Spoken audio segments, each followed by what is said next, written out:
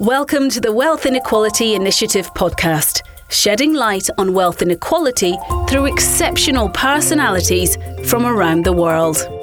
Today, Christoph Schmocker, CEO of the Julius Baer Foundation, meets Denis Mizne. The CEO of the Lemann Foundation in Brazil reflects on the role of education in fighting the wealth gap and how a school curriculum can reconnect the different socio-economic groups of a society.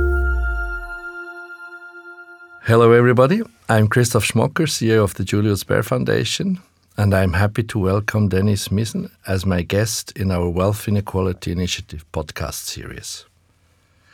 Denis is the CEO of the Fundação Lemann in Brazil, established by Jorge and Susana Lemann in 2002 to guarantee access to high-quality public education for Brazilians of all backgrounds and to support the development of leaders committed to the social transformation of Brazil. Denis, a warm welcome. We've been meaning to meet for over 10 months. COVID didn't help us to do that. And finally, we meet. Thanks for taking the time for this talk. How are you today? I'm very well. Thank you so much, Christoph, for having me here and having the opportunity to discuss such an important topic. Denis, I would like to congratulate you. As a foundation CEO, long years in the business, what you achieved is the ultimate goal. You could change a system, not only fund a project. So can you tell us briefly what did Fundação Lemann change in Brazil? First, I think we always have a feeling that we are still a long way to go, right? But I think we, from the beginning, when we looked at the strategy in Brazil, we started to think what could scale. We don't think Brazil will become a more developed and fair country unless every child's potential is guaranteed. And we think that public education, high quality public education for all, is essential to do that. So this component of the for all made us think about what would be systemic changes that we could support that would actually have a chance to lift the whole system up. And we looked at different policy possibilities and initiatives. We looked at the 25th most successful school systems around the world. And we found out that all of them, they had a focus on what kids need to learn. So that's normally standards, right? We don't think standards are going to be a magical wand that will change everything. But if you can have very clear, objective, aspirational standards for the kids that if they achieve, they are ready for life when they finish school, we think this changes the conversation in the school system. So what we tried to do was to generate awareness in Brazil of this and then gather the whole political system in Brazil, the different actors, and build a movement to have national learning standards in Brazil and then support its implementation for K-12 education. When you came out with this idea, did you have people who were opposed? So were maybe the private schools opposed to that kind of initiative because they feared to lose advantages? Or what was the reaction at the very early stage when it was known that Fundação Lemann wants to attack that topic?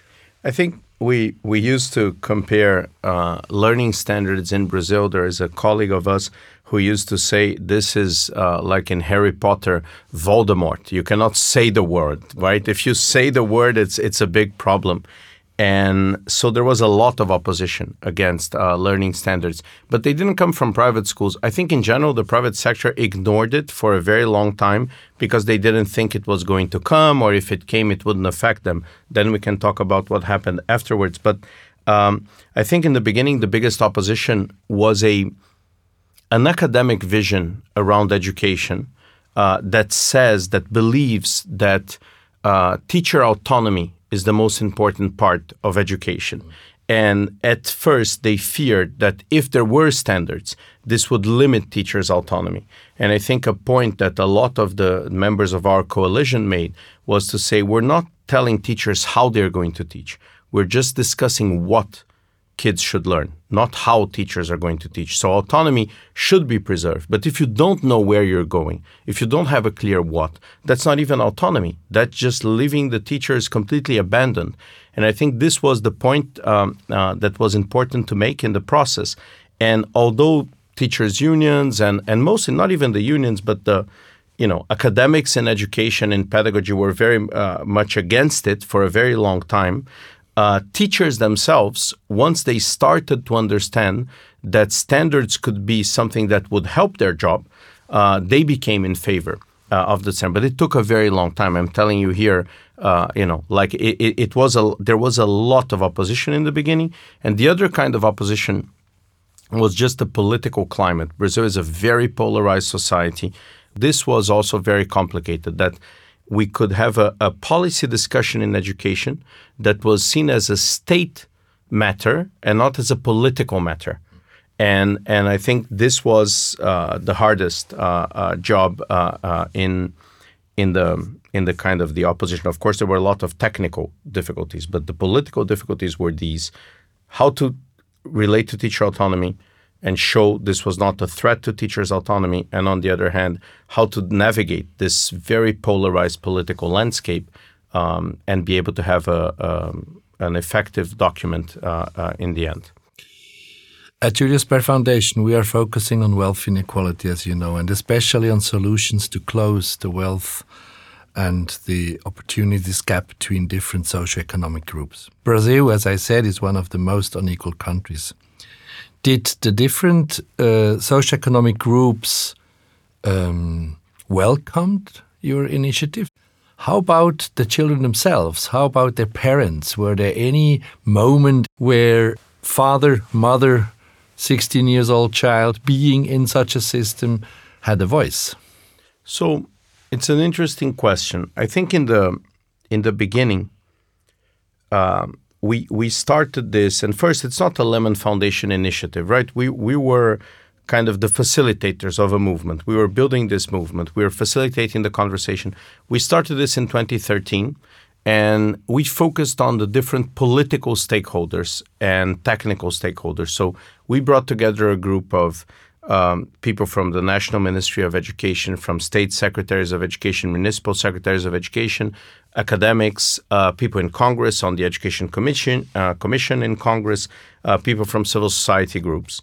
And we sat together and we started discussing why we don't have that, right? And then this group came, they were very divided. They ended up agreeing that, okay, we are going to fight a lot on what the standards should look like, but we are going to agree that we need standards. And we're going to work for that because of the inequality reduction potential.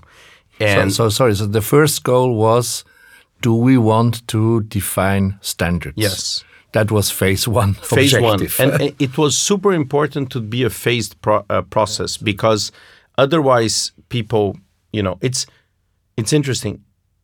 Once you bring a certain level of concreteness to a policy discussion, you reduce the level of tension, because a lot of the debate and the threat and the tension comes from you don't know what it is, so you're against it, right? So once you give some level of concreteness, people look and say, okay, I can deal with that. But if you go too deep, then people start arguing again, because no, in math, should it cover only math and Portuguese, or should it cover every subject matter?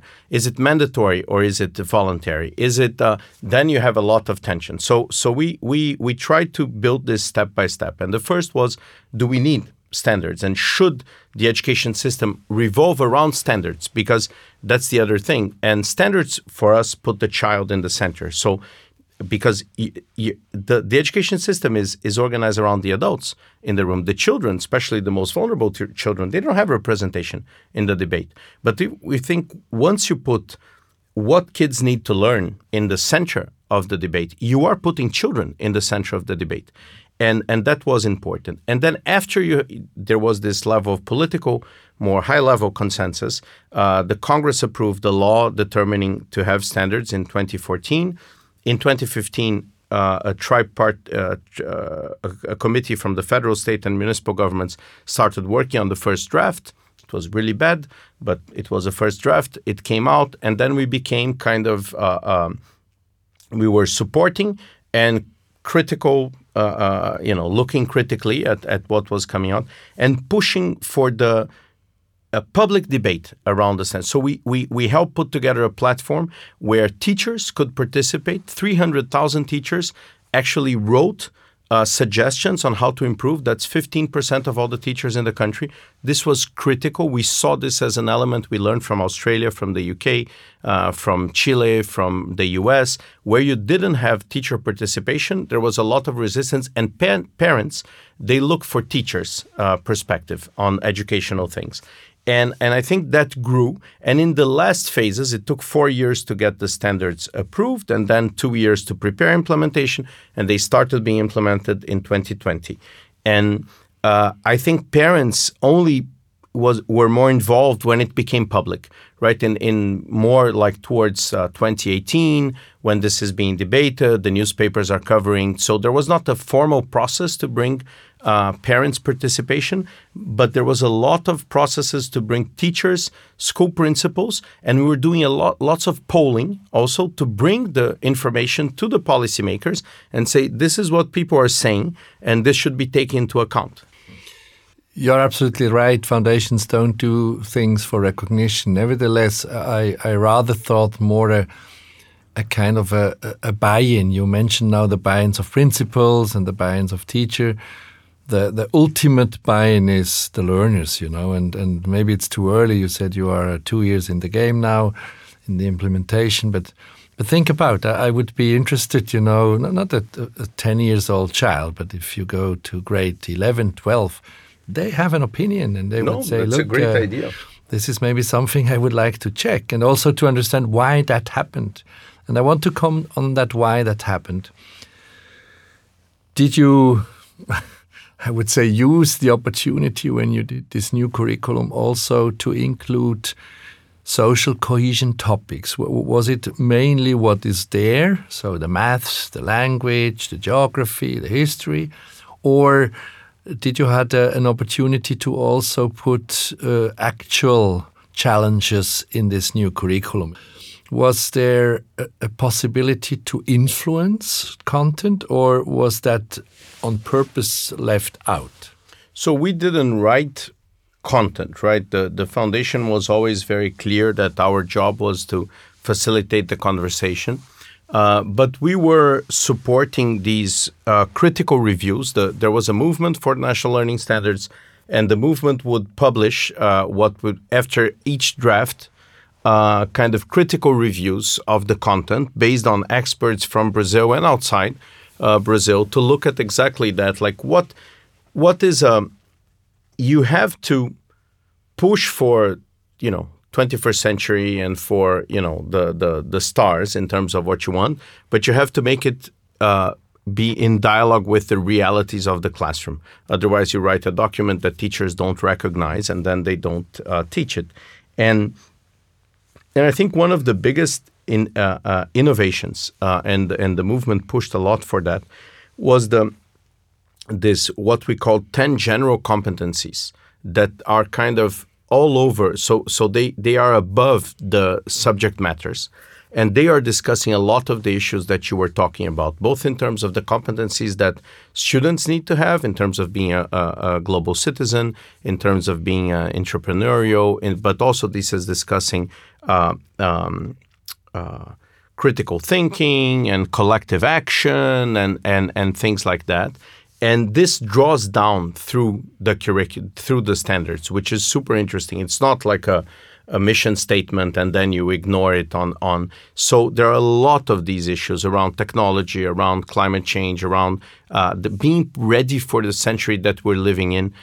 And even inside the subject matters, there are a lot of different ways. So science is much more hands-on, science more inquisitive, more, math, you have statistics, have understanding data, being able to understand data and assess data has a much greater way than it used to have in Brazil. So there are a lot of things. And the interesting part is there is a revision mechanism. So every 5 years, the standards will be reviewed, and hopefully the innovations are coming throughout the system, because the standards cover 60-70% of what the schools are teaching. The rest, there is a lot of diversity out there that this can come and filter through, and they'd say, okay, maybe, coding, which was not included, for example, but there are several municipalities doing, maybe it can come to the next level. But this that you're asking, the more principled issues, and also these general competencies of the 21st century, these were included. And this is one of the things that generate the most demand from private schools that you asked. Like, at first they were not looking at it, then it became mandatory even to them. So it's for every school. And then they were running and saying, okay, this is a fantastic opportunity. We want to do this, but we need to improve. It's the first time private schools felt like, we're not ready, actually. We're seeing this and we need to improve. And a lot of what they're looking at is these general competencies, the modern, more contemporary part of the standards. So you said several times that the role of Fundação Lemann was rather a facilitator than the owner. What's the role now? Is it so this thing is being implemented or on the way to being implemented? Are you now a kind of a watchdog or a supervisor, a coach? So what is your role today? So first, we developed an implementation roadmap that was agreed by all the relevant stakeholders. And we support this implementation roadmap. And the roadmap started with alignment of the state and local standards to the national standards, so we supported that. And then there was preparing the teachers to teach the new standards, so we supported that. And alignment of the textbooks, so we supported that. And now we are focused on alignment of the assessments. Brazil has a national assessment system that is very robust, and it's super important for the schools. And in education, there is this saying that in a fight between standards and assessment always wins. Right, the teachers the administrators. They care about the grades, the kids, the parents. So unless you align the assessments, then you can be pushing for a different direction. So this is the last phase of this macro implementation. The micro level, and this connects to the kind of the newer thing the foundation is doing, and what we started once the standards were on the way, is once you know where you want to be, and the standards are this, like a light, right?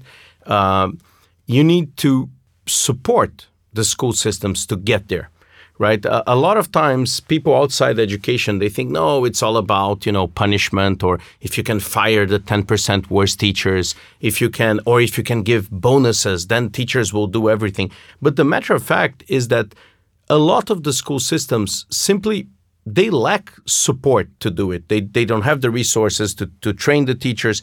They don't know how to do it. So we are building in Brazil what the Americans call this instruction infrastructure. So this idea that in order to do good instruction, you need an infrastructure of support. And I think we have been investing in a lot of organizations outside the foundation that we incubated, we support, whatever. We spun off part of the foundation to do this. It's to be able to support the school districts at scale to be able to ensure great learning. And today we are working directly with 2.5 million students in these programs at the foundation, where we are supporting. We are long-term partners of the school districts to ensure great learning in the classroom. So the standards came. They are now coming down to the schools. Okay, what do we need to do to support that? So this means 18% of the kids in elementary school in Brazil and 12% of the kids in middle school, and it's a large country. So to be able to build this operation was super important. And so I think this is the vision for the next 10 years, let's say, is we are able, through this combination of a ambitious policy with buy-in and a capacity, a delivery ecosystem of great learning happening, that we can put these two together at the right scale, and we can start seeing things like, for example, we want to eradicate illiteracy in Brazil in the next 10 years. And still today, 50% of kids in school at the right age are illiterate, right? 50%. That's the biggest inequality of all. So now we can look at this and say, okay, that's doable. The standards changed it, show how to do it. The textbooks are organized, the assessments are organized, and there is this capacity to reach schools at scale. And I think this is going to be the turning point. And that's why I'm very excited about the years to come. It's good to hear people telling you that what you did was important, and we feel, of course, great about this. But the mindset is always like, what's missing? And I think it's missing this. What we want to see is this really looking at the kids in the end of school and saying, okay, it's happening, right? Education is happening. Inequality will be reduced, and we think this is doable. That's what we're looking at. Let me go to the second last question. What are the three most important recommendations you would give to a foundation to drive or facilitate? You mentioned the word facilitator, such a process. I think first, you need a strategy, right? You need to be, we still say that, you have to be one or two steps ahead of where you have to be able to see where you're going in relatively long term, and be ready to do the first kind of steps. This is kind of a comment to the three more concrete things, but I wouldn't underestimate the need for a strategy. But once you do it, I think the number one is building trust, right? If you want to push for change, you have to build trust. I think many foundations are endowed by powerful people, and they think they can have shortcuts, right? I'm powerful, I can call the president and I'll tell him to do this and he will enact it in 15 days. We'll have this great policy. Yeah, it's not going to work, for sure. That's the only thing you know. You might get the policy, it's just not going to work. So I think we have this principle of no shortcuts. And I think the number one thing, build trust. Identify the key stakeholders, build trust amongst them. And you need, if you're not a neutral player, you need to find a neutral player. You need someone who can facilitate these hard conversations. This is build trust.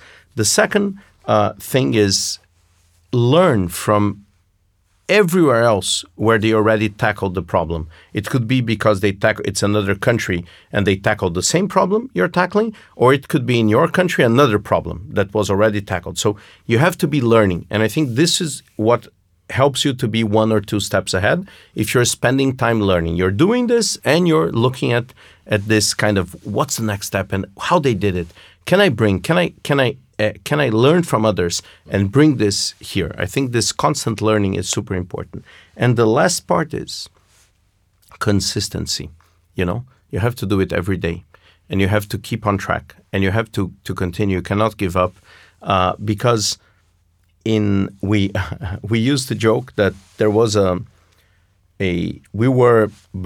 through the most part of this, we were a coalition of 60 people. Some were organizations, but yeah, and I would say that there was always this 61st member of the coalition, which was the skepticism, and he was very vocal. Skepticism was always with us. There was always at least a third of the room who were like, I don't think this is going to work. Yeah, this is definitely not going to work.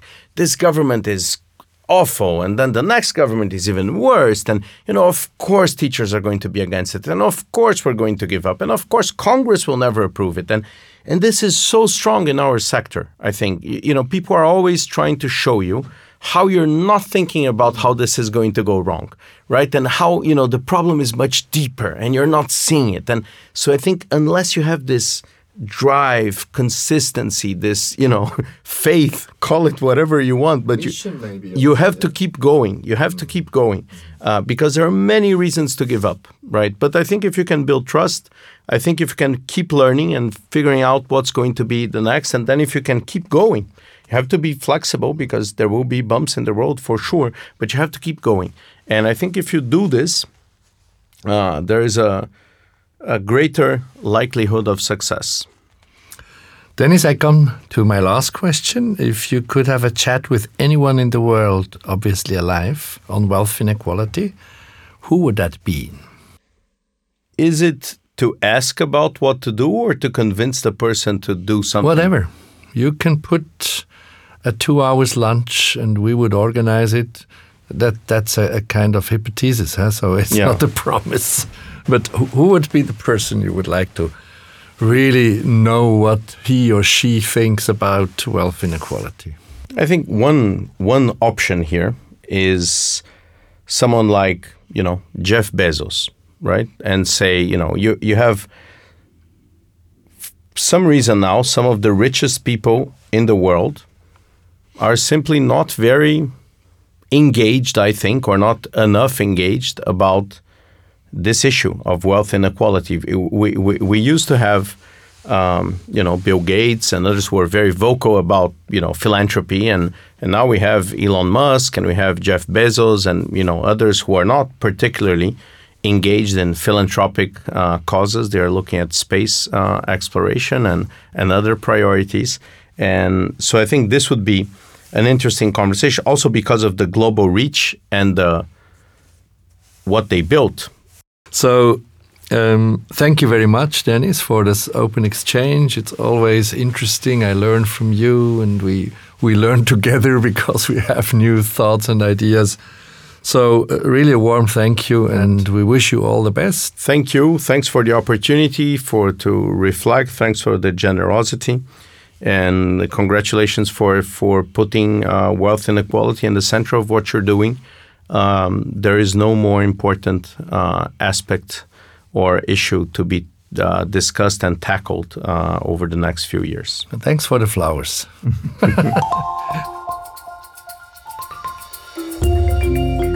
Thank you for listening to the Wealth Inequality Initiative podcast. What did you think of this episode? Please go to www.wealth-inequality.net to share your thoughts and comments and for more insights into the pressing issue of wealth inequality.